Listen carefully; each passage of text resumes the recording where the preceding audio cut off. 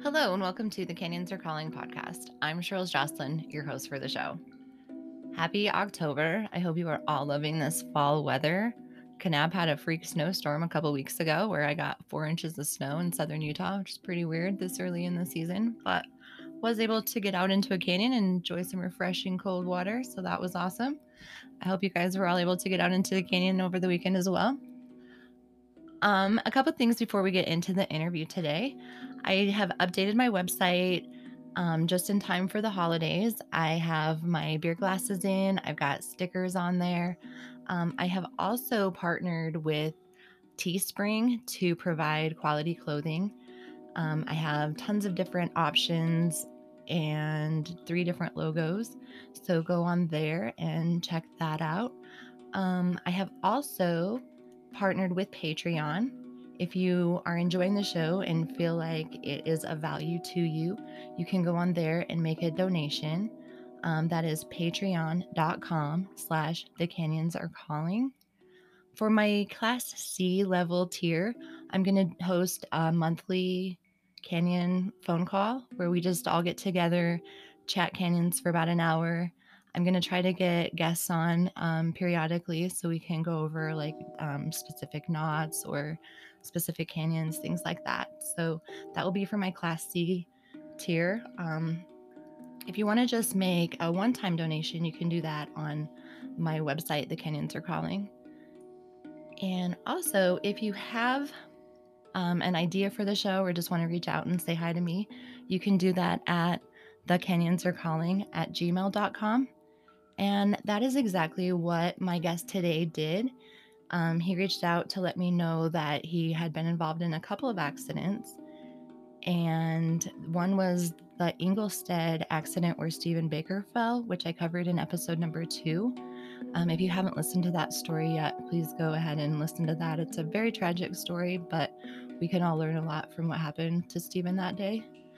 And then a few weeks after that happened, Dan was involved in his own accident where he himself was flown out of Dothracki Canyon after a fall that he had. And so he is here today to tell us those stories and what he learned and what he does different now.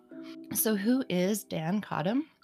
Dan grew up in Texas and then went to BYU, Utah, where he fell in love with the mountains. He's now a 50-something weight loss surgeon who works in Salt Lake. He's been married for 30 years and has 5 children. He ran for governor in 2019 as Libertarian and got 3.5% of the votes, which was 55,000 votes. For him, he was thrilled. He enjoys skiing, rafting, mountain biking when he's not in the canyons, anything that gets him outside of the office. He also mentions his favorite color is orange. Here's my interview with Dan. I hope you enjoy it. Cool. All right, I am here today with Dan Cotam. Dan, would you mind introducing yourself and telling us a little bit about how you got into the outdoors?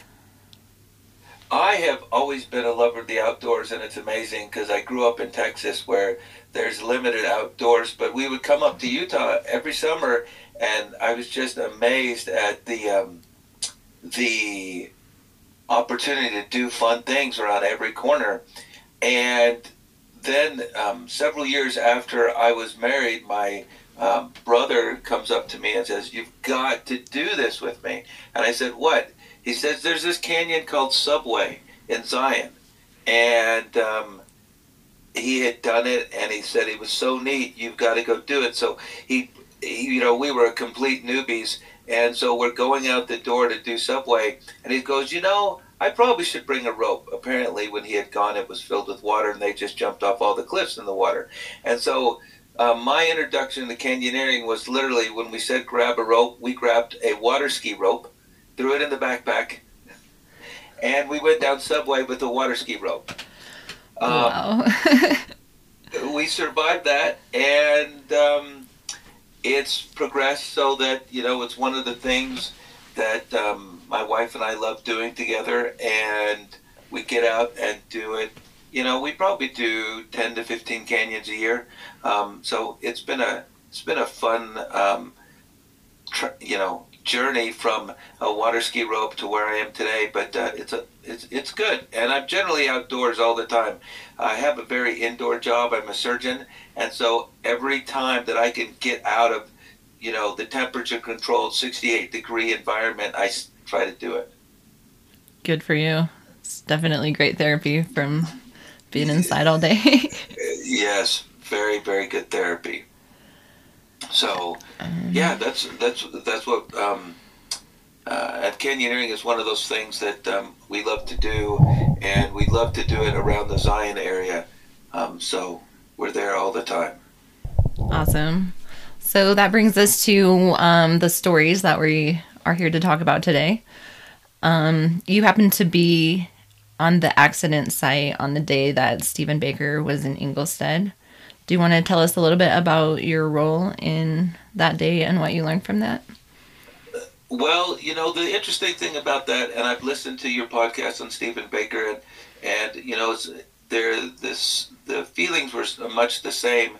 The sadness was, the grief was overwhelming, but we had come on the start of the canyon slightly before they did, and we had chose a different site to go down, and we had got our rigging all down, and my son had it down, and he looks over and he sees someone falling down the rope, and he quickly got down the rest of the rappel, and he called me down since I have a history of being a trauma surgeon. I haven't done it in a while, and getting down to him and seeing that he was conscious and he was breathing, and he didn't have a spinal injury, and there's a few things that I could do, but for the most part, when you're down in a canyon, it's amazing how helpless you are. Like, all the skills that I know how to do, I know how to do in a hospital, not at the bottom of a canyon.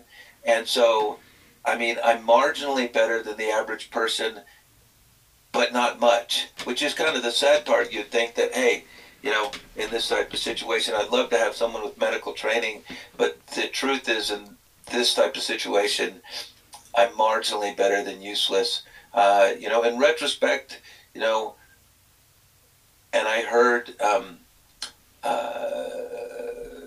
talk about that, is that we probably should have done more to hoist him up quicker, and not wait for the helicopter. But I learned some things from that, that I put together in my safety profile. And the other thing I learned is that for the most part, helicopters in canyons, they don't go together very well, right? Meaning that you're so far down, even if it's 20 or 30 feet, baskets are incredibly dangerous. I've learned this since I've done it, especially when you drop them into these narrow gorges. Winds totally freak out helicopter pilots, like they don't like to go down into some place close. And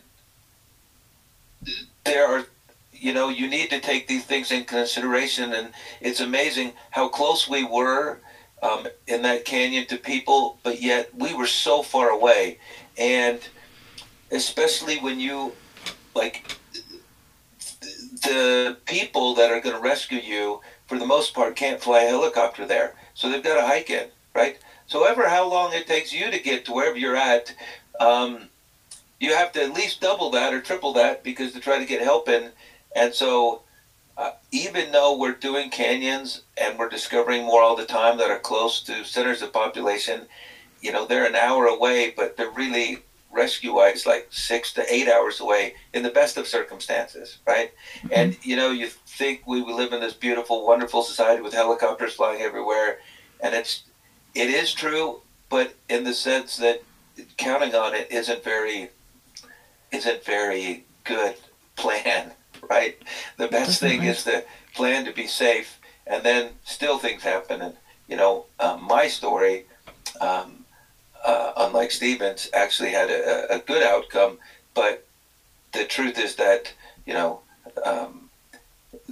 there are things we can mitigate, and we should all learn those things to try to mitigate. And I just told you, we took a ski rope down the first time we did it, water ski rope, and it was an old water ski rope too. But there's a lot of things that we can do to be better prepared for what we're encountering down there, because it's just a long time to get rescued, Hmm. whether it's a broken ankle or it's a broken back. Yeah, I agree. So that leads into the Dothracki story. What happened to Yeah. you in Dothracki? Well, this is great because, I love doing new canyons, and I kind of keep my ear out there to see a canyon that's good and it's close by, the St. George area. And Dothracki just got posted on Blue Gnome, and I was so excited. It looked like a great canyon, and, you know, it hasn't been done too much, and I was like, fabulous. This should be a good adventure.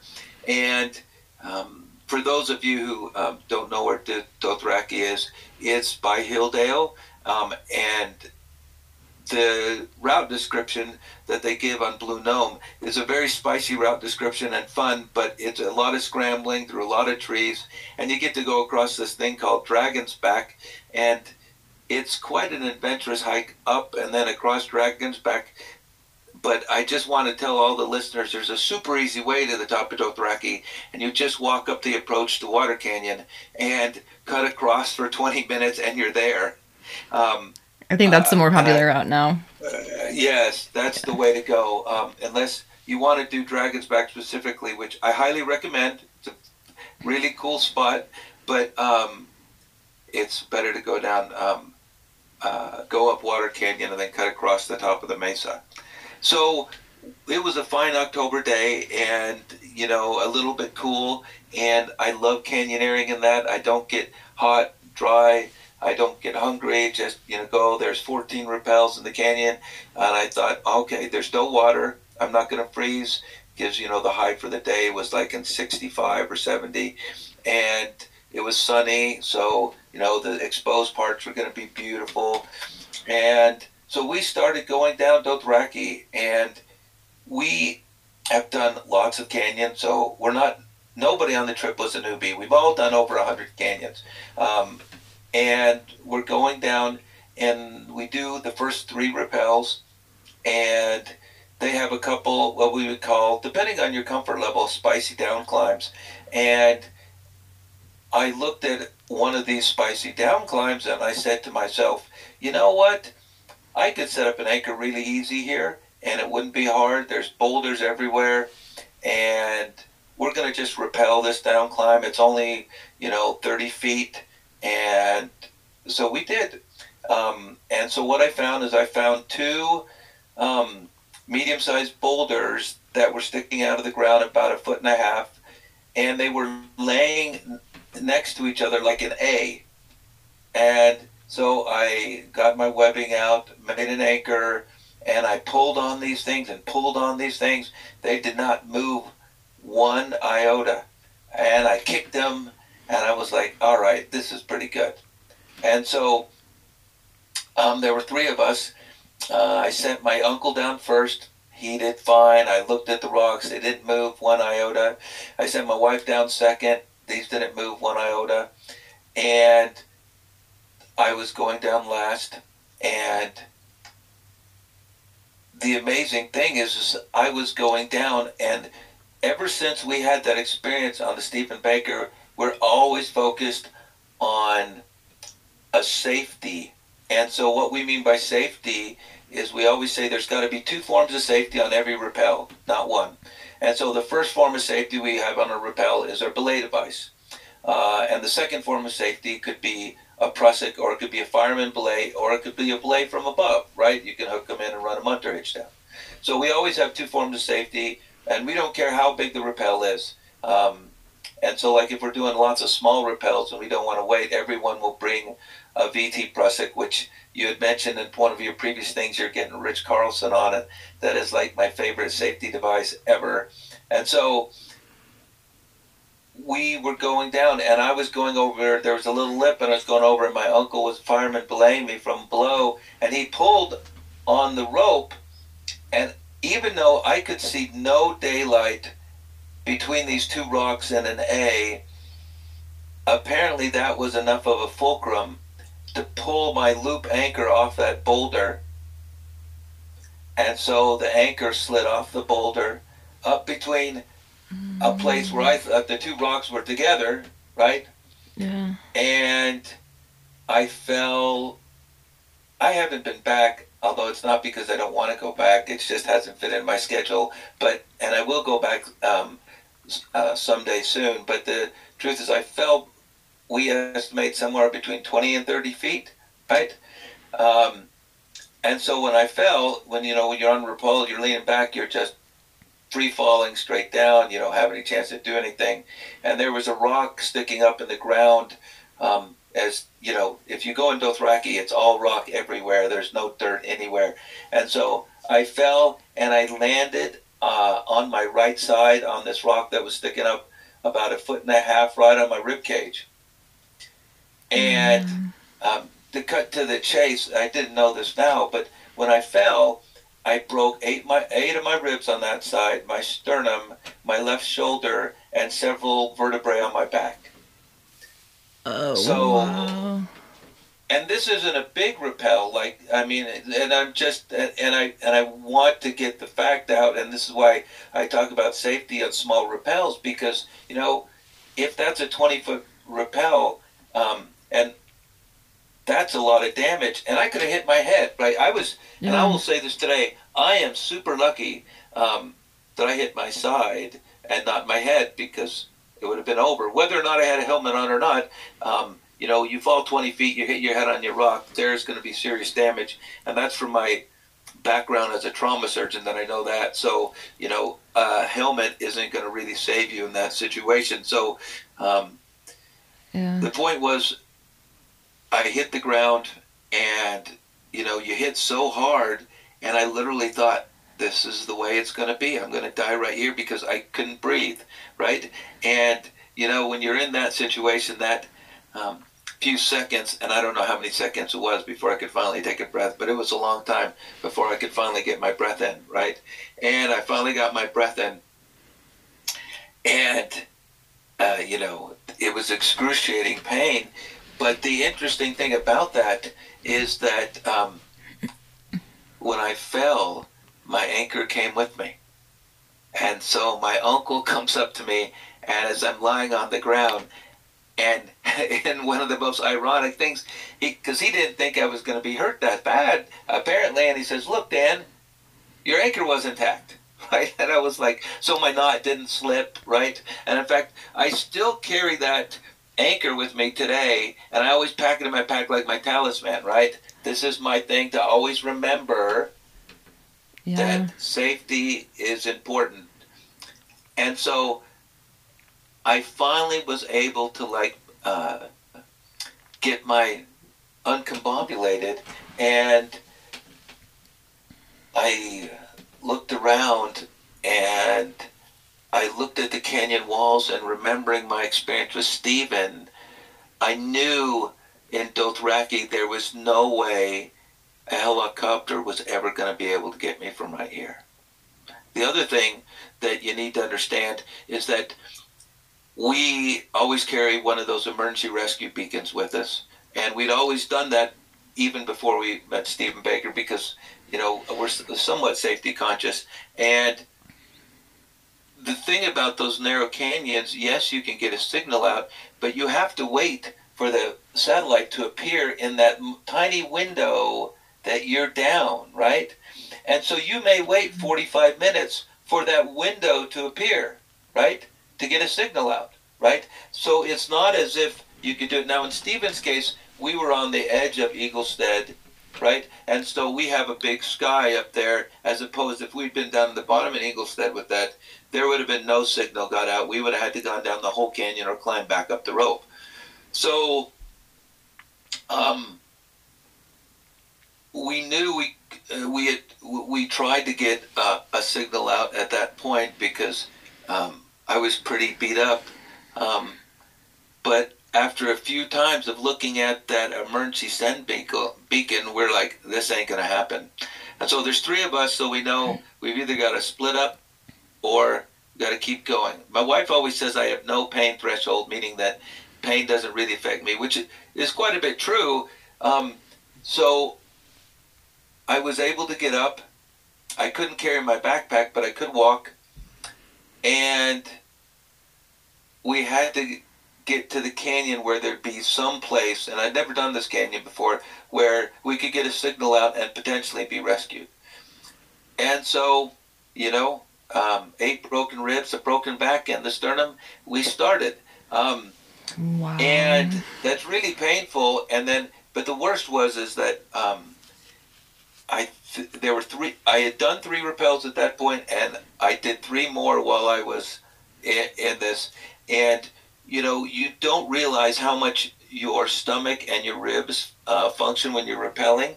Um, when you're rappelling with broken ribs, and they're actively involved in what you're doing. So every time, you know, you go on that rappel and you're feeding the rope through, because, you know, I'm not in a point where I can let it flow through freely because I'm in excruciating agony. So I have my belay device, and, you know, we all are now running Critter 2s or squirrels just because of that experience with Stephen. And so I have it on a higher friction setting, so I don't want to get at all out of control. But every time you feed it through, it bounces up, and the ribs bounce against each other.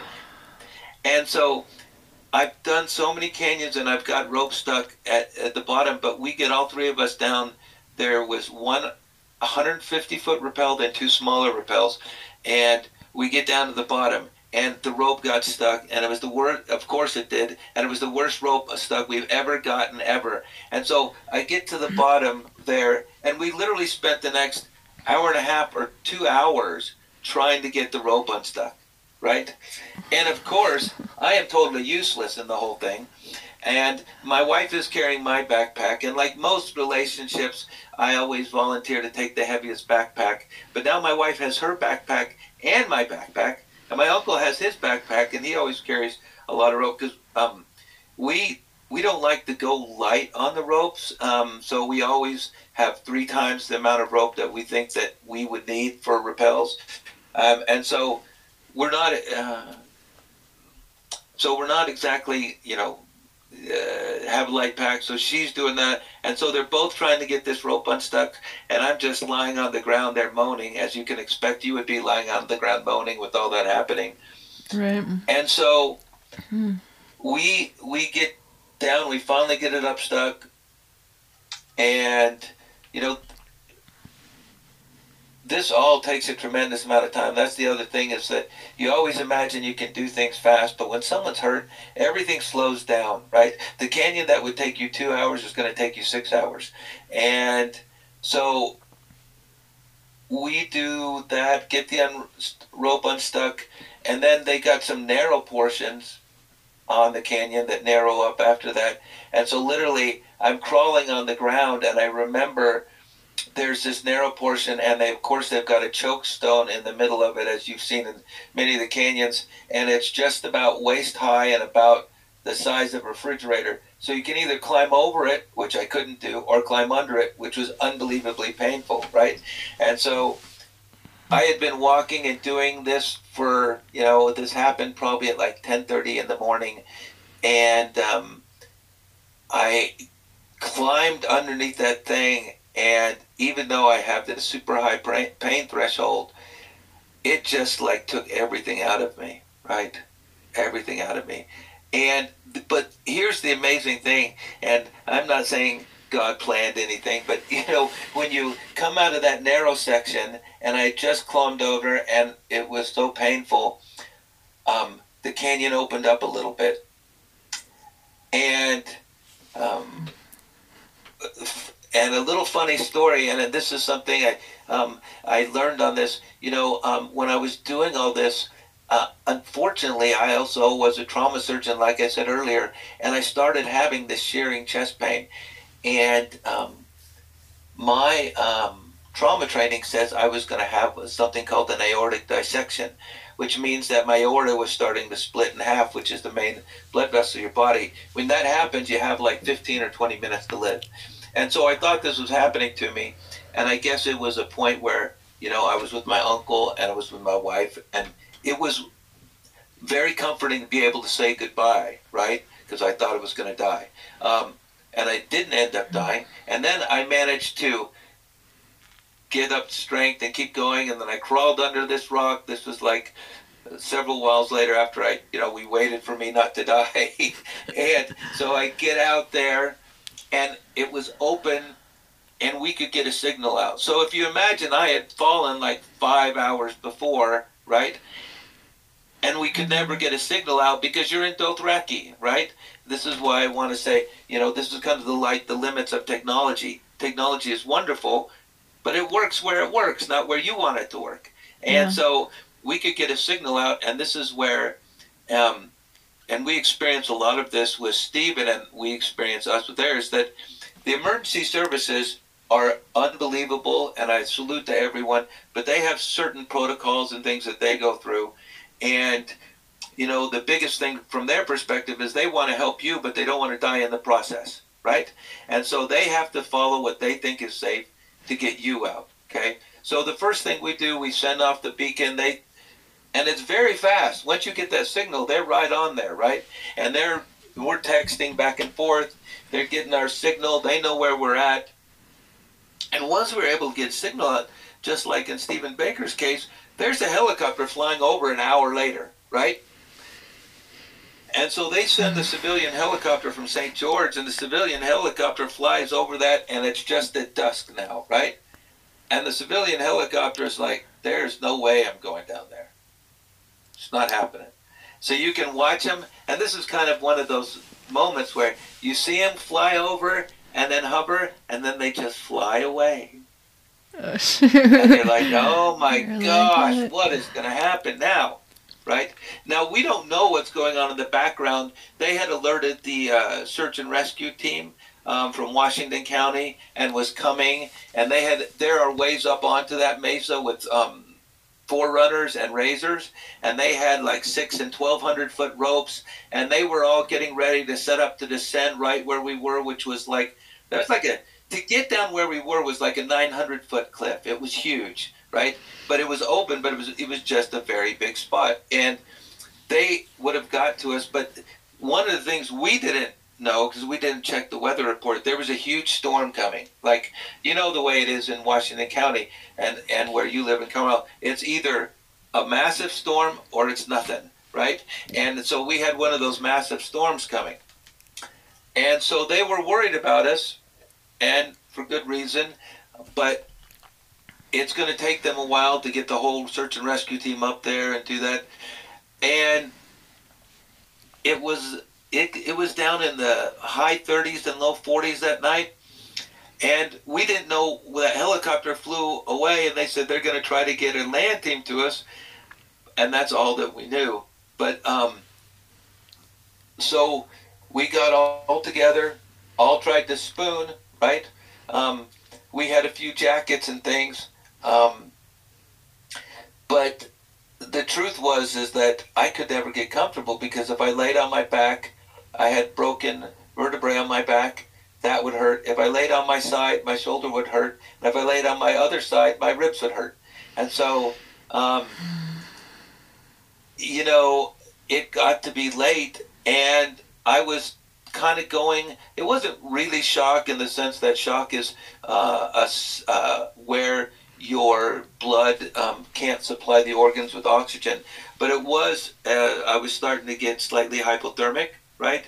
Because of the trauma and everything. And so my wife gets back on this little emergency beacon and says, listen, my husband's not doing well. What can we do? And so the emergency rescue team sent a text out to Nellis Air Force Base. And so Nellis Air Force Base, they have these teams that are there, and all they do is train all the time to rescue pilots who are down behind enemy lines. And so when the call came out, they spent all their time training to actually rescue a real person. They were like, sweet. They mobilized, and you remember, it was Saturday night. They had to call all the people. They had to find enough people. They have 3 teams that weren't out at the clubs or doing anything, because Nell's ever in Vegas, so they found enough sober people and pilots and the things called PJs, which are the people who rescue the pilots. And they get in an Apache helicopter, and they said yes to it, and they fly an Apache helicopter out. So you see, and they told us there was going to be the military coming, and I've been fortunate enough in my life. I've had the chance to go helicopter skiing a few times and been in helicopters enough. And when you compare a civilian helicopter to a military helicopter, there's no comparison. They're just so much more powerful, so much more loud. And so they fly over a couple times and they spot us. And the interesting thing about that is that they train all the time to go down between like trees and things like that. So they set up these obstacles and they literally fly them down in between these obstacles to pick up objects. And so what happened was in this case is I mentioned earlier about the winds. You know, when you have a military helicopter, the winds don't affect them as much because they have their bigger blades and bigger, more power, but they're really concerned about weight. So they looked at how far I was down, and when they saw that, they said they have too much fuel, so winds could push them side to side. So they had to go dump jet fuel out, and they had to jump as much as they could to be able to get me and then fly back to St. George, right? So I want you, this is like, and so then they said, we can't get all the way down near you, but instead of having a 130-foot line, they have like a 200 and some odd foot line that can go down. Okay, so that's about double the reach of a normal helicopter that a civilian would use. And so they literally go down into the canyon, and we'll get to, I talked to the pilot afterwards, they literally had 10 feet on either side of the blades as they go down, and then let that cord all the way down, and when the cord got all the way down, it could barely get to the ground, right? And so we are sitting there, and the helicopter's going, and it's like a hurricane's going off. Like I said, it's like so much more powerful than any helicopter I've been around. And then it's like an angel from heaven dressed in green with night vision goggles comes sprinting down the side of the hill, down the cliff face. And what had happened was I was like, we had taken shelter under one of the few trees in Dothracki. And I was like, well, I was assuming that they were going to be in one of those leader baskets, and I was going to lay down in it, and then they were going to hoist me up. And I was like, listen, I can gut it up. I can walk 20 feet over to where it's open, right? But what happened was when I got up and walked over there, the helicopter pilot and the PJ, because they hate taking people up in those leaders because they spin and they cause problems, they saw that I was standing, so they said, okay, you're going up with a sling around you, right? But I didn't know that they had decided this. So they come running down the hill, and he looks at me, and he just, and it's, you know, they're in charge there. They said, okay, you're going to lift your hands up, and I'm going to put the sling underneath your chest, and then you're going to put your hands down, and then I'm going, and this is all with the helicopter hovering above you and wind going, and you can hardly keep your eyes open, and they have goggles, and then I'm going to wrap your legs around your chest. And, you know, you're not in a position to say anything because I can barely stand. The pain is so bad. And so then he whips this around you, and then it cinches down around my chest.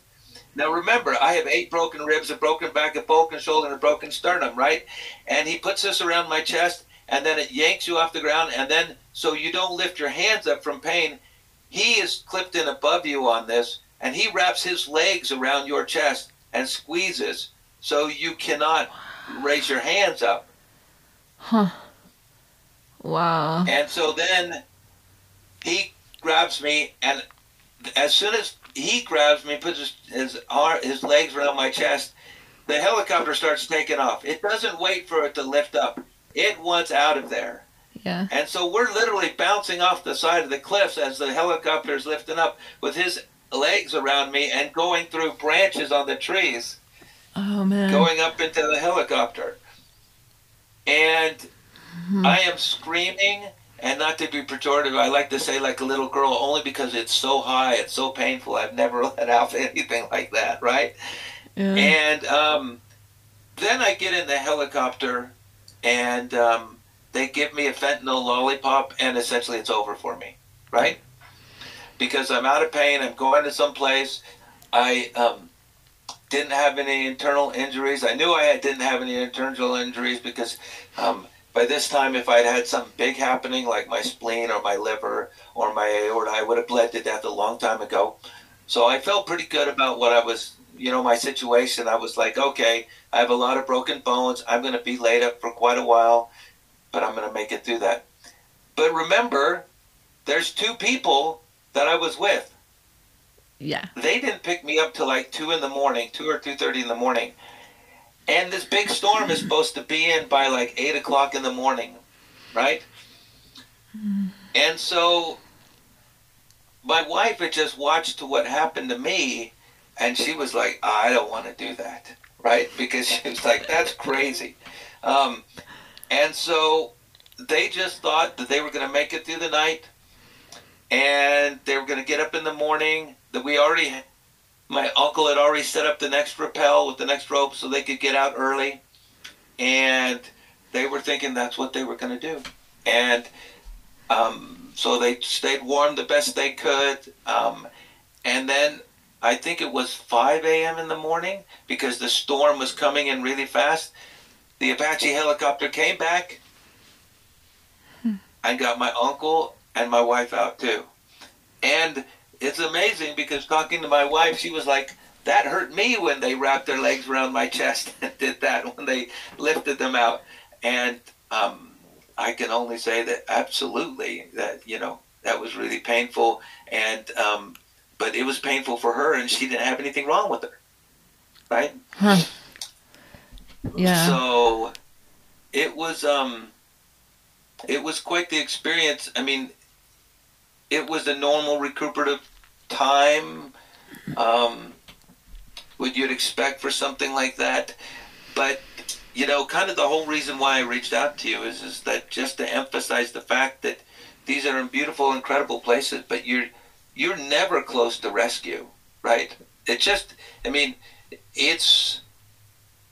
It's hours and hours and hours, even if you break your ankle. Yeah. And these things that we do to stay safe are great, and they help out.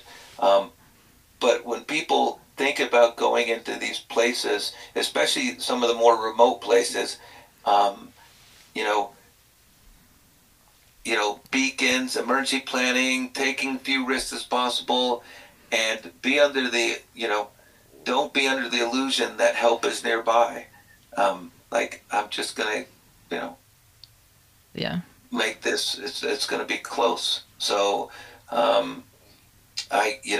that was really, kind of what I wanted to get across. So, Yeah, thank you very much for reaching out, because, those are definitely things that people don't think about. They're just thinking next canyon adventure, next, thing, and only newbies get hurt. The more experienced people don't, but that is so bullshit. Mother Nature doesn't care how experienced you are. Gravity doesn't care who you are. Works 100%. Right? Yeah. And the most interesting thing about the experience that I had with Stephen is that I knew he hadn't done a lot of canyons, but listening to it, I didn't realize how much climbing he'd done, right?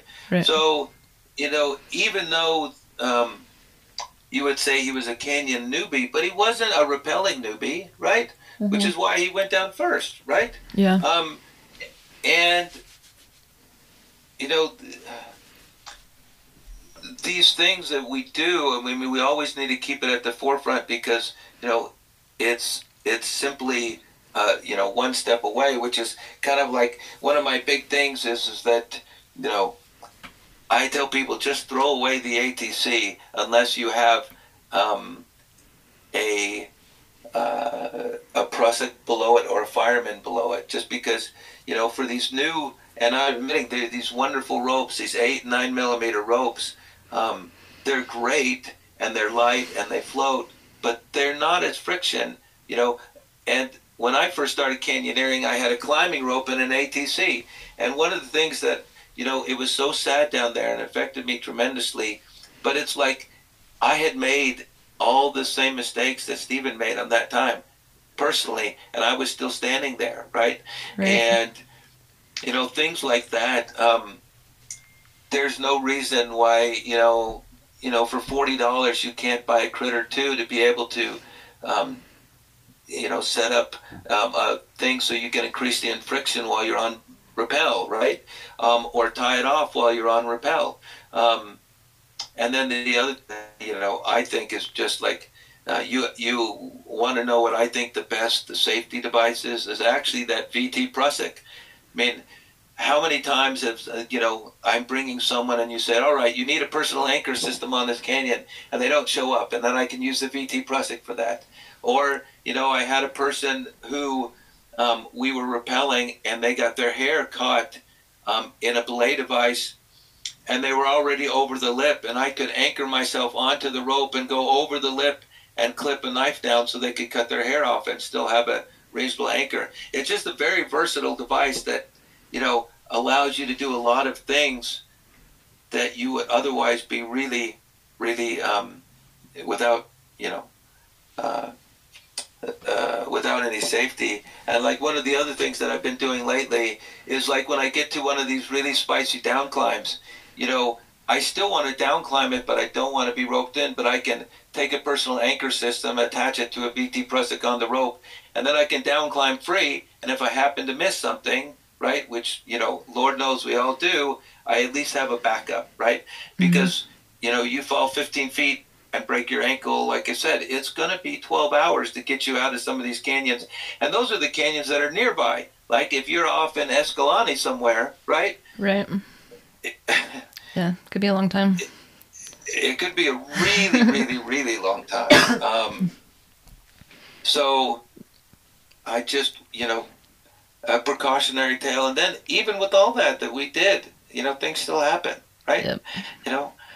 It's not like I haven't set up anchors before. I've set up a lot of anchors before. So, and it's not like haven't been down lots of canyons. I've been down lots of canyons, and yet I was still lying on the ground. Well, it was a solid anchor. It held the other two people before you. Right. How are you and supposed I to had watched know? It, like for any movement. Fall over. So it's crazy. Yeah. Oh, that's unfortunate.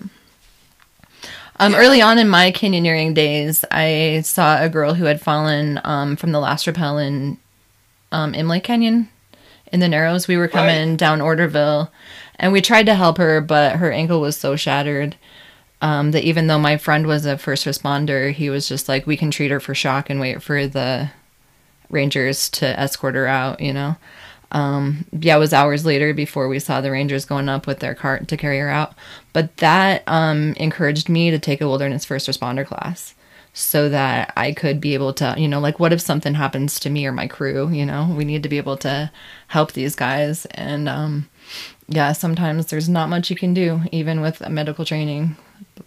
Yeah, and people like me, I'm very good when I have my tools with me, but you take me out with no tools, right? Yeah. And which is why, like, whenever we get, like, we have a simple rule, like, so when you're the first person down, you always have a VT Prusik on, right? Because there's no fireman belay, and there's no one going from above. I guess you could go from above, too. But when you get a bunch of really advanced canyoneers, right, you don't want to slow everyone down. We can move fast through a canyon, right? You take the little 4-hour that it says to take, and I can do it in an hour and a half or 2 hours. But I literally can put a VT Prusik on my belay, on my rope, in 30 seconds and take it off in 30 seconds. Yeah. There is no real reason to expose yourself like that person did going down the last thing of Inlay. And I remember that rappel coming out of Inlay, how tired I was. It was when it was all full, and we had been cold for 8 hours straight. Yeah. And my muscles were cold, and I was in a dry suit. That last rappel in Imlay, we were beat, and I let go a little too early, and then you have a shattered ankle. So what happened with her was she actually clipped to the wrong side of the rope. And to me, it was like my second year in canyoning. And so I didn't understand how you could clip to the wrong side of the rope. I was like, this doesn't make sense to me. Like, how is that even possible? And my friend said, it's not possible the way we rig because we don't drop both sides until the last person goes. Right? Right. But they were at the end of the canyon. They were in a hurry. So for some reason, they doubled it drop both sides. She was so confused. I should try to find out who she was and get her on the show. So, but yeah, I'm gonna echo that. One of the first responders there was from the rescue team from Kane County, who used to run a canyoneering company, and he stopped running a canyoneering company when he clipped into the wrong side of the rope and fell a long ways, and it scared him so badly. He said, "I have to stop for a couple years." Yeah, that was Nick Smith, and I interviewed him on number 3. I moved. I've got to listen to that. Yeah, I actually moved to Cotam to guide for his company, and then it wasn't full time enough for me, so I started working for Tom full time, and then yeah. Well, see, this is the thing, is that and the other thing that I wanted to mention that I had heard and thing too is I sometimes do backcountry skiing, and I take a guide when the avalanche danger is high. And the guide I go with all the time has been to the Everest several times, and he always swears that you should have your belay devices 6 to 8 inches away from your body. And this was something I heard in that podcast, and the reason why is it allows you to use both hands really easily. Mm-hmm.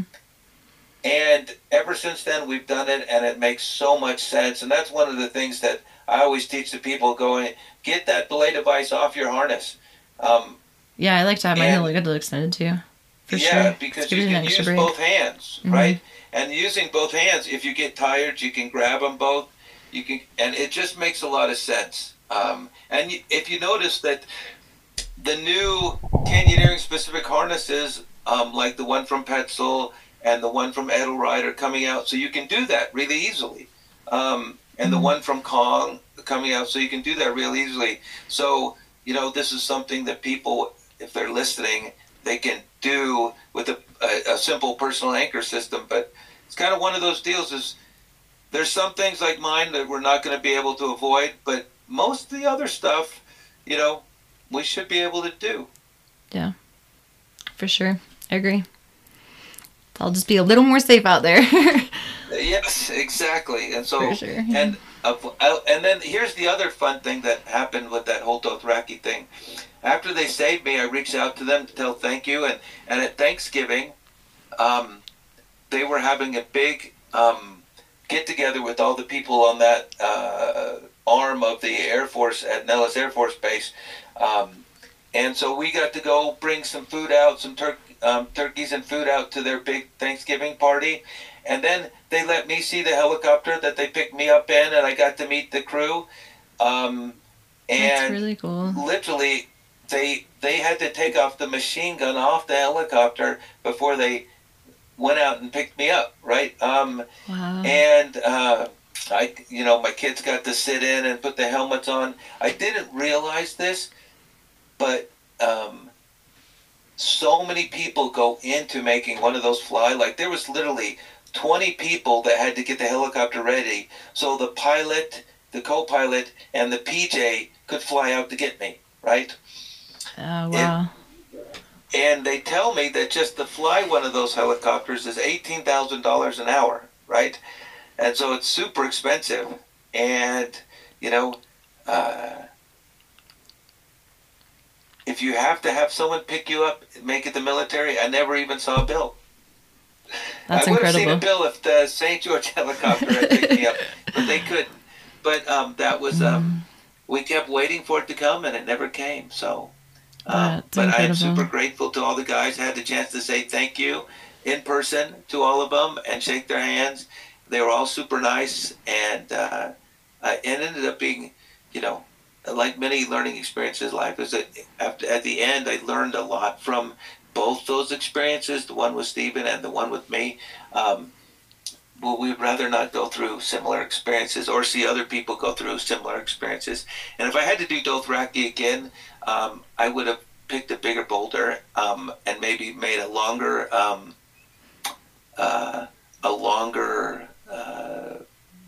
anchor, right? And just let it out further, as opposed to just, these two boulders are the closest, instead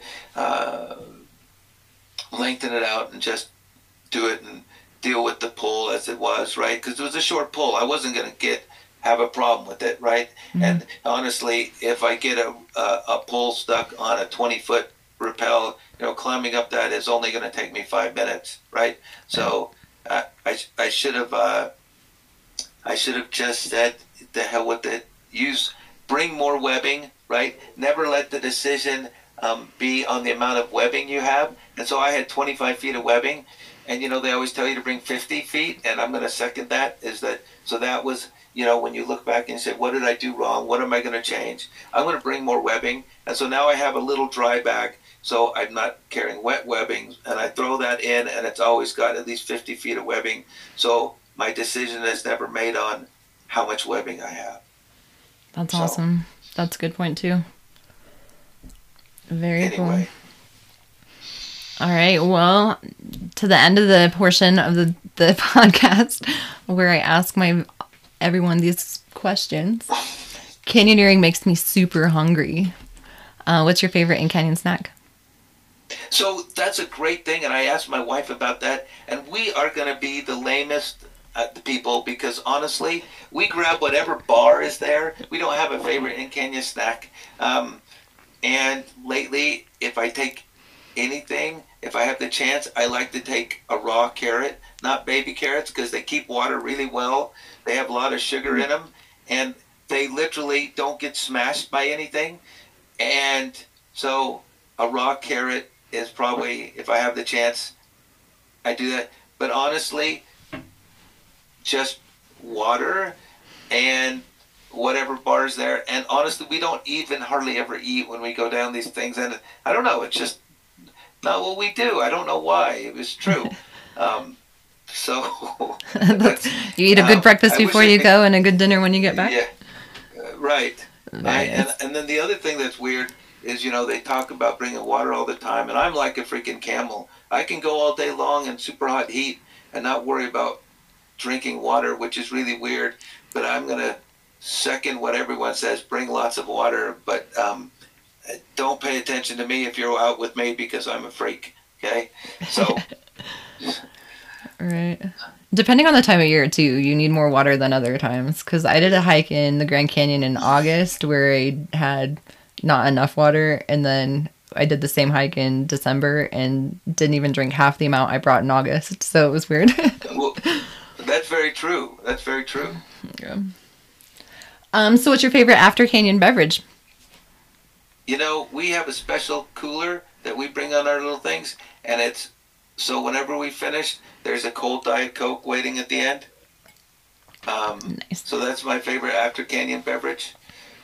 Cool and refreshing. And we go to great lengths to make sure that that's there as soon as we're done. Very awesome. If you could go anywhere in the world, where would you go and why? So I have lots of objectives in my life, but I'm going to tell you what my canyoneering objectives are for the next year. Number one, I want to do Checkerboard Canyon in Zion. It's always intrigued me. Never done it. It's off back. It doesn't get a lot of play. And they say it's spectacular. And then you get to go out Kolob, then down the Narrow. So I'm like, how cool is that? So that's one. The second one, I want to do the slot canyons up at Whistler, BC. Because I've never been where there's all those, they're carved into granite, right? And I've seen the YouTube videos of those things, they just look amazing, and I want to do that. And then the third one, we had been trying to plan a trip to hike from the top to the bottom of the Grand Canyon, and I had listened to your podcast about Grand Canyoneering, and I was like, that is so lame. I'm going to go down Garden Canyon. Right? So that is now right up there. I'm like, I'm going down Bright Angel Trail, then down Garden Canyon, spend the night on the beach, then hike out at night, right? And so I've modified my want to do things by listening to your podcast. Oh, that's awesome to hear. Very cool. I think that's why I asked that question, because it inspires me also to increase my list. Right. So because now I'm adding those BC canyons to my list. That sounds incredible. And I had that book even, and it was sitting on my shelf, and I listened to your podcast, and I was like, holy cow. The next day I was up reading about all the canyons, and then I've got all the beta on that Garden Canyon now, and then what I need to do. And so I am so pumped to go do that canyon. And I got that from the podcast. And those two guests, like, oh my gosh, when you have single-minded determination, those guys are just unbelievable. Um, you know, I can tell you that when I listen to that podcast, I'm like, I am such a newbie, right? Compared to those guys. So that is what my canyoneering goals are for the next year. I'll do lots of smaller canyons over the next year, but those are my kind of things that I want to do. They sound very awesome. Yeah. Very cool. All right. Is there any other safety tips or anything else you'd like to add before we say goodbye? Let's see. No, I think that's really, those are the big ones that we, learned. And then just reiterate, if you're going to do Dothracki, go up the Water Canyon approach. Right. And you'll have a lot more daylight left than we have. It was a short daylight time of year, and we spent so much of it using that approach that they describe on Blue Gnome. And I will tell you, if you want to increase the adventure quotient, that's a fun way to do it. But if you just want the smooth,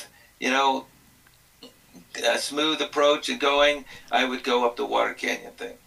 I'm not saying the guys in Blue Gnome are wrong, because I did it, and Dragon's Back was super neat, but if I do it again, it'll be up Water Canyon. Awesome to hear. And pay attention to which boulders you anchor on. Yes, exactly. All right. Well, thank you very much for reaching out to me and sharing your stories. I really appreciate it. And thank you to you. I mean, honestly, it is so awesome to have someone who's putting out a podcast like this, and it makes my trip to and from work in the mornings much more enjoyable. Yay, good to hear. Yay. Awesome. Well, I think the canyons are calling. We should probably go. All right. Okay, have a good day. Okay, thank you very much for listening to that episode with Dan Cotam. I hope you all enjoyed the show and learned something. I know when I'm setting up a new anchor, I'm definitely going to make sure that it is solid, that there's no way that the anchor can slip over the rocks, and maybe extend it if I need to. Definitely a lot to learn from that one. And also just keep in mind that you are never close to rescue when you're out in these canyons. Anyway, I hope you're enjoying the show. If you have any ideas or would just like to reach out, go ahead and do that at thecanyonsarecalling@gmail.com. Check out my website, thecanyonsarecalling.com. This beautiful music in the background is provided by Z, the Handpan Man. You can check him out at zthehandpanman.com.